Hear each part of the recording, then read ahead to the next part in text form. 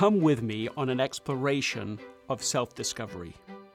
On this podcast, we decipher what really matters as we unravel the chaos of day-to-day work to learn how to build an essential life. Ladies and gentlemen, welcome to the What's Essential podcast. I'm your host, Greg McEwen, and I'm so looking forward to having a conversation directly with you today. I always love that about podcasting, a chance for, let's say, an intimate chat. And one of the things that I want to share today is the idea that books are not entirely dead things. They have a life of their own. I heard another author once say, when you write a book, it's a bit like water running down a mountain. You don't control where the water goes, and sometimes it can surprise you what happens as it makes its way. And that's certainly been the case with the publication of Effortless, and before that, Essentialism, in Brazil. Something is happening in Brazil with these books. If you go to the Brazilian Amazon website, it is typical for both books to be high on the bestseller list, even outselling phenomenon books like Harry Potter and the likes. And I don't really understand exactly why, but it means that there is this evolving conversation taking place with the marvelous people of Brazil. And why that matters for today's episode is that one of the major newspapers there, Estado, reached out and asked me to answer a series of questions about Effortless. So I want to bring those questions to this conversation and answer them with you. And I think it may be an enlightening experience. So here's the first question. They ask, the pandemic with its excesses of screens, information, and stress caused more fatigue in society. The same one that in 2010 was called the Society of Tiredness by the philosopher Byung-Chul Han. I really love that phrase, Society of Tiredness. Doesn't it conjure a certain image where all of us find ourselves now? Is this form of exhaustion and glorification of burnout an inherent characteristic of Western countries? That's an interesting question, isn't it? An inherent part of it. I think it is an inherent, although unintended, characteristic of successful countries. So I don't know if it's quite right to say Western countries, but industrialized countries. The Industrial Revolution, and perhaps sometimes in a way we forget this because we're so used to having lived in the post-industrial world or the industrializing world, increased productivity 50 times, not 50%, but 50 times increase in productivity. Sometimes we can romanticize the agrarian age, but in truth, that life, in fact, the life for ad infinitum generations before the Industrial Revolution was very hard. For most of human history, it has been a battle for survival against the elements. I remember somebody recently saying it this way, that we come into the world starving and alone, and I might add that we spend the rest of our lives trying to address those two problems. And so that has helped me to think that there really is a legitimate busyness. But what we have to be careful about, coming back now to this question, is activity without purpose. Wherever the bit flips and busyness itself becomes the goal. To say it explicitly now, yes, I think it's an inherent part of an industrialized society that there will be a sort of relentlessness. There will be lots to do and much, much more than we possibly can do. So what do we do about it? It's an inherent part of it, but that doesn't mean that we have to give way to it and make that the goal. I grew up in Leeds, England. It's an industrial town. Yorkshire, of course, in the midst of the Industrial Revolution, was thought of as the factory of the world. And wool mills in particular thrived in that area. There is an Armley Mills in Leeds, which was one of the major wool factories of that time. If you go there with me, imagine these new massive machines. They'd never been seen before. They'd never been created before. And they were enormously disruptive. They were increasing this productive output massively. They were clothing the world.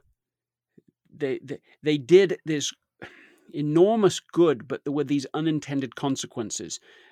You'd have these bobbins, which now that I think about it might not be a name you're particularly familiar with. It's a cylinder wound with a thread or yarn or something. And these could fly off, hit the women in the face who were working on those machines.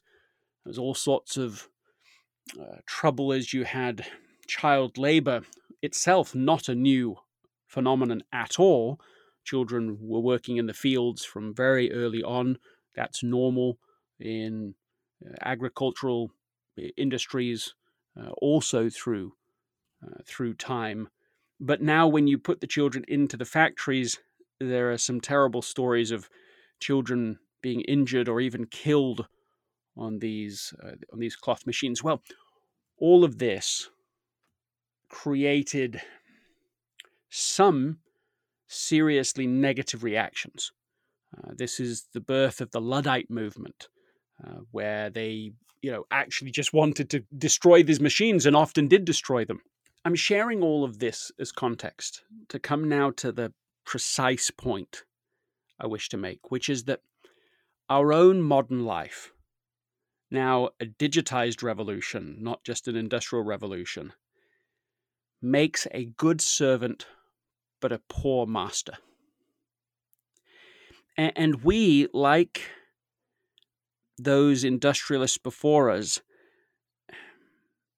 have to think carefully about how to try to extract the advantage of the progress in our day while minimizing the disadvantage. You can't just go into this new age that we're living in and just embrace everything without even thinking about it. So what you want to do is set boundaries. Just like eventually happened in the mills, where they invented various mechanisms to protect the people who were using the machines. Similarly, we need to protect ourselves. If we don't create boundaries, there simply won't be any boundaries. So one, and you've heard this from me before, is don't do more today than you can completely recover from by tomorrow. That's one clear, simple rule that we can utilize. All right, a second question here. Do you believe that a work routine based on collective goals would be a solution? Okay, let me come to answer that. Competition within a team can be incredibly damaging. I mean, just think of a time when you worked on a team with a low level of clarity around what the team itself was trying to accomplish, or what the individual roles within the team were. What was it like? Describe it in your mind in one word. Now think, what was the result of working on that team? I've asked that question to thousands of people now. That's, without any exaggeration, and gathered the answers They have quite a deep pool of answers across industries. And if I had to summarize it in one, I would just say total frustration is what the experience is like, and the output is mediocre or sometimes just nothing. And it ends up people just leave teams, or the teams get cancelled, or people are fired, and it just does not end well at all. So let's just think about the contrast to that. Can you think of a time when you worked with a team that had a high level of clarity about what it as a whole was trying to accomplish, and that people were clear about who was doing what within the team? And describe what was that like, and what was the result? Again, in gathering this data from really around the world now, I've found that the answer is that clarity produces an experience, and of course you'll recognize this word, that starts to approximate effortlessness, and that the output is success. Now, that's the relationship. Clarity of purpose of what we're trying to do produces a way of working together. Of course, it's an exaggeration to say it's completely effortless, but that it's smooth, that it works, it operates together, and it becomes highly satisfying to people. They're not forcing anything. They're not straining. It's a team in flow, and it produces success. And it also produces some of the fondest memories of people's lives. So it's more than just some business or corporate objective being met. It's also something rich and rewarding in the journey itself. So I cover this in a chapter in Effortless called Trust. So there's, of course, lots in this, but the distinction I'm trying to make in that chapter is there's a big difference between hiring high trust people, which of course you need to do, but also then putting them into high trust structures and agreements. I at one time was trying to remodel a house, and hired a whole series of people to help with that remodel. And they just never worked together as one team. Because they were so focused on their individual objective and optimizing for that, the whole project as a whole is suboptimal. You know, the planks of wood are arriving one day, and then the workers don't know about it for 2 weeks, and then they can't get going because the drywall hasn't arrived yet, and so on. It's this idea of no one's coalescing together as one team. So I found it interesting when I do some work for the Lean Construction Institute. The LCI is a trade association working to address the decline in efficiency within the construction industry. So, one more aside here, while other labor-intensive industries have seen massive increases in efficiency, perhaps 70%, contrast this frustrating experience with my remodel with the opportunity I had to work with the Lean Construction Institute. This is the LCI. They are a trade association who are working to address the decline in efficiency within the construction industry. So while other labor-intensive industries have seen efficiency improve since the 1960s, today in the United States, a startling 70% of construction projects are still delivered late and over budget.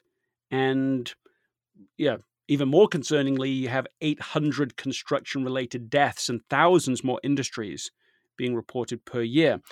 So one of the innovations, let's say, that the LCI have developed and are implementing is what they call the deal. That is a single agreement, a contract, that every party to a construction project sign on to. So there will be various incentives for delivering the project on time and on budget. And so now everybody is incentivized to work together. So instead of optimizing for their individual objective, they're optimizing for the collective objective, and it changes everything. That level of clarity, it's not that the individual workers are now more capable than they were before. It's just that they perform in a more capable way because they're doing it, in the collective. And so we can do a similar thing in almost any team. And it's well worth the investment. You maybe invest a little bit more upfront in getting this level of clarity, but once you have it, for goodness sake, it rewards you back many, many times over. There's 5 pieces to the agreement. First is results. Now, what does success look like for us as a team? Number 2, who is doing what? That you divide clearly the responsibilities so that people know which part is theirs and which part is not theirs. Rules. What are the minimum viable standards that must be met? Resources. What people, money are available. And number 5, rewards. How will progress be evaluated and rewarded? That's it. Those are the 5 questions. They create a sort of social construct, a high trust agreement, if you like. And the moment you get it, everything changes. The moment you have it, politics goes down. Game playing goes down between the team members. Competition within the team goes down because instead of everyone playing their own game, they all now know how to win the game together. And that really is the best antidote I know to the kind of inner team competition that creates so much activity without purpose. This episode is sponsored by Shopify. Selling a little or a lot. Shopify helps you do your thing however you cha-ching.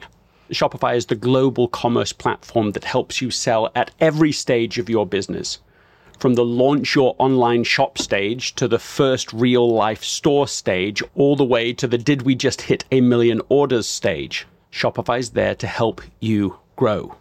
So whether you're selling scented soap or offering outdoor outfits, Shopify helps you sell everywhere. From their all-in-one e-commerce platform to their in-person point-of-sale system, whenever and whatever you're selling, Shopify's got you covered. Shopify helps turn browsers into buyers with the internet's best converting checkout, 15% better on average compared to other leading commerce platforms. So sell more with less effort, thanks to Shopify Magic, which is your AI-powered all-star. In my experience with every business that I have built, including this podcast, there are breakthrough moments, and those moments are often the result of finding the right partner. And I think that's a way to think about Shopify, because no matter how big you want to grow, Shopify gives you everything you need to take control and take your business to the next level.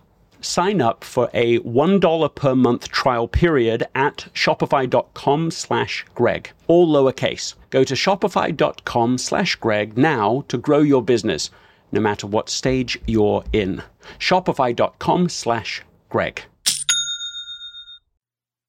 All right, on to the next question. Today we are pleased to be recognized for overwork, overtime, and extreme dedication. How to deconstruct a culture that is intrinsic to our lives? That's an interesting question. I think what I would say to that is that creating a more effortless culture begins with creating a new language. Many people are fluent in overwork, overtime, extreme dedication, ways of communicating. But they don't necessarily have the words for how to talk about getting great results without burning out. So they're stuck, because if you can't talk about a thing, then you can't move towards it. Language is far more than describing the world around us. It's causative. and it's absolutely necessary in order to create the future. The relationship between what you can talk about and what you can achieve are indelibly connected. And you could go very deep on that subject. You could think about Freud and one of the tremendous breakthroughs that he made, that if you can put people in a room and they can talk about anything they want to talk about without being interrupted, without being immediately judged, then they will tend to move towards the thing that is most uncomfortable and challenging, the thing that is most unspeakable. And that in speaking about it, they start to claim a kind of ownership, a kind of freedom from it. And they can start to use language to think about it in new ways and to construct a new version of themselves into the future. I mean, the entire business of psychotherapy is based on that rather extraordinary discovery. Words have a creative force about them. So now coming back to the point here, that's one of the reasons I write books at all. And one of the key reasons for writing Effortless is because even what seems like a very vanilla type activity, like holding a book club on a team, like actually reading Effortless together, can have a disproportionate impact for good, because people can suddenly have the ability to talk about things they can't normally talk about. In this case, for fear of looking or sounding lazy. People just shy away from that, and so they, don't make any progress on it. So what I'm advocating here is don't try to do this alone. Don't try to use your phrase, deconstruct a culture all on your own. It just won't work. Read the book together. Read it with your spouse. Read it with your team. And don't really worry about this heaviness, deconstructing a culture. I mean, that's so heavy. Just read it and talk about it. And here's what will happen.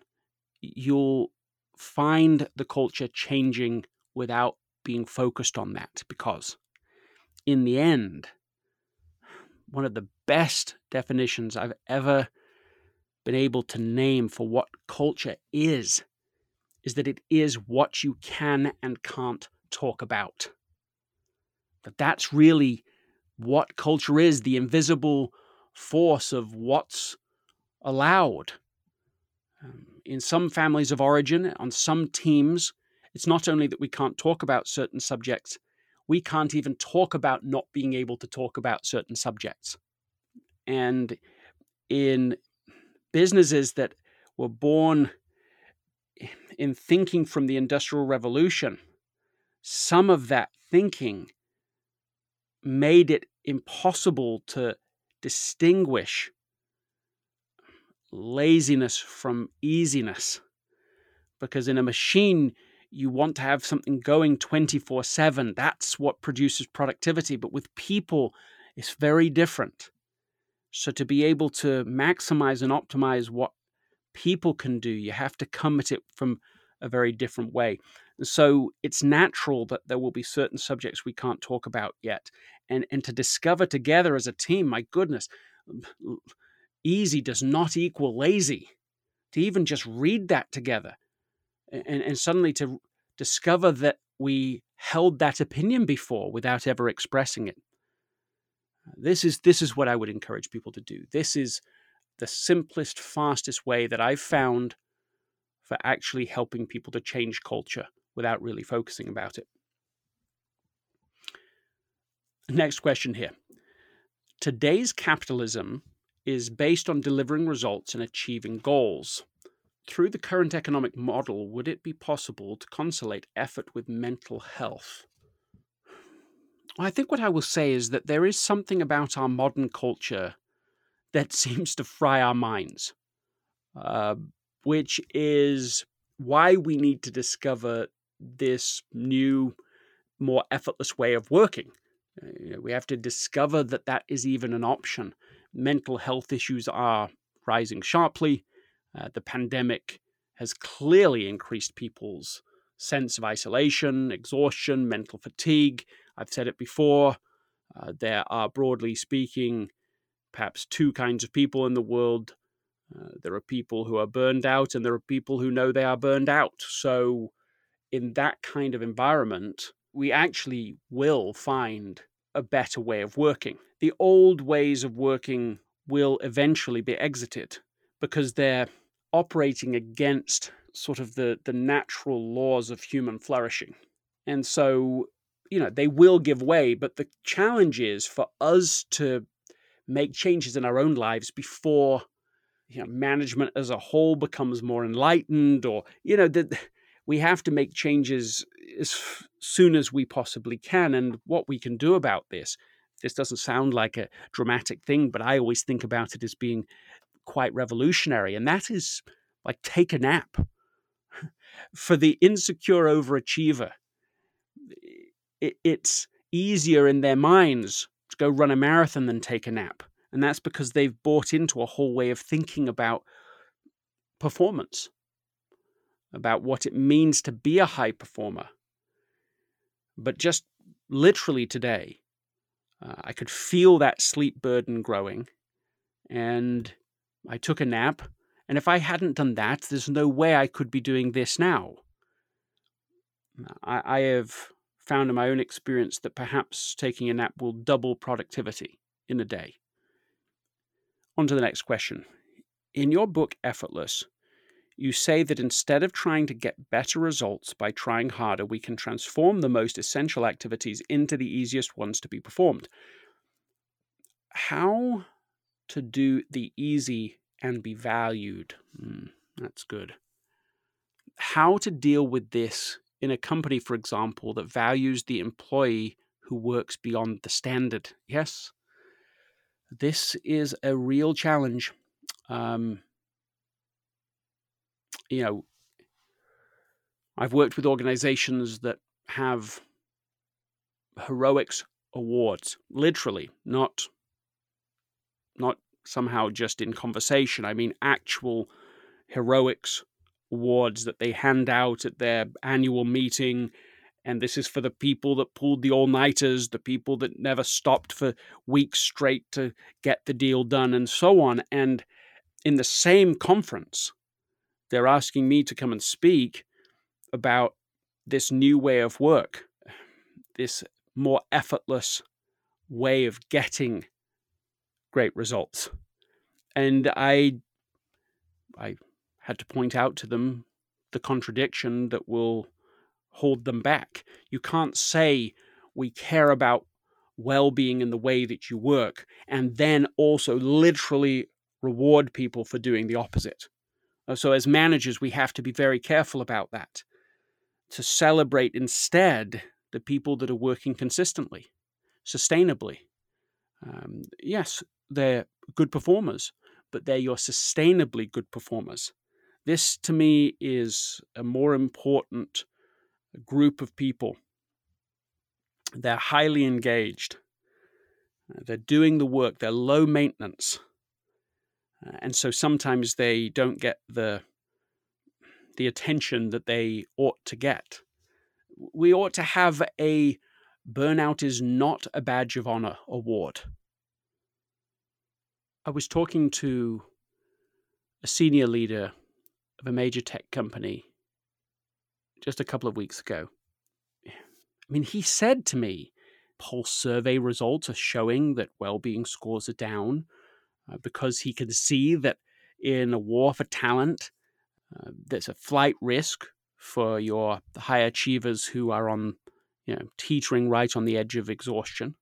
He doesn't want to have all of his talent suddenly disappearing. So this company has a very particular formalized process of how to get everyone in the organization to be focused. But until you build it into the goals and the systems and the structures of your business, then it will easily be bumped out by all the things that do exist formally in your structures, in your systems.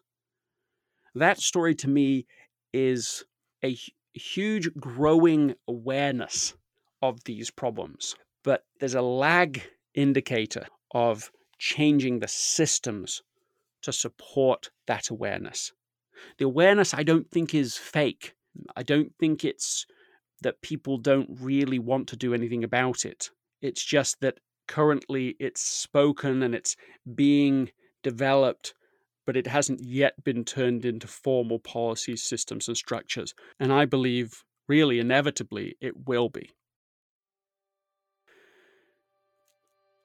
And there we have it. That's a wrap. We've come to that time again, the end of the show. And I just can't help but say it. Thank you. Thank you for listening. Thanks for being a part of this conversation today. For engaging on these subjects that can make, I believe, a real difference in your life, in the life of the people that matter most to you, the people on your team, the people who you influence. And in fact, if you can think of somebody right now who could benefit from listening to the conversation that we just had, please send this to them. Please let them know. Please share it in your own social media community. And if you want to go one step further to reinvest back into the community, I'd love for you to take a moment to write a review on Apple Podcasts. The steps are simple. It will take you end to end less than really a couple of minutes. And then once you're done, take a photograph and email it directly to me. Send it to info@gregmckeown.com for a chance to win an annual membership, an all-access pass to all of the content at the Essentialism Academy, which you can learn about at essentialism.com. Again, thank you for listening. Today, as in every day, ask yourself, what's essential? And eliminate everything else.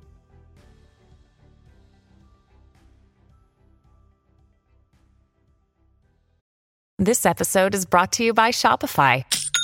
Forget the frustration of picking commerce platforms when you switch your business to Shopify, the global commerce platform that supercharges your selling wherever you sell. With Shopify, you'll harness the same intuitive features, trusted apps, and powerful analytics used by the world's leading brands. Sign up today for your $1 per month trial period at shopify.com/tech, all lowercase. That's shopify.com/tech.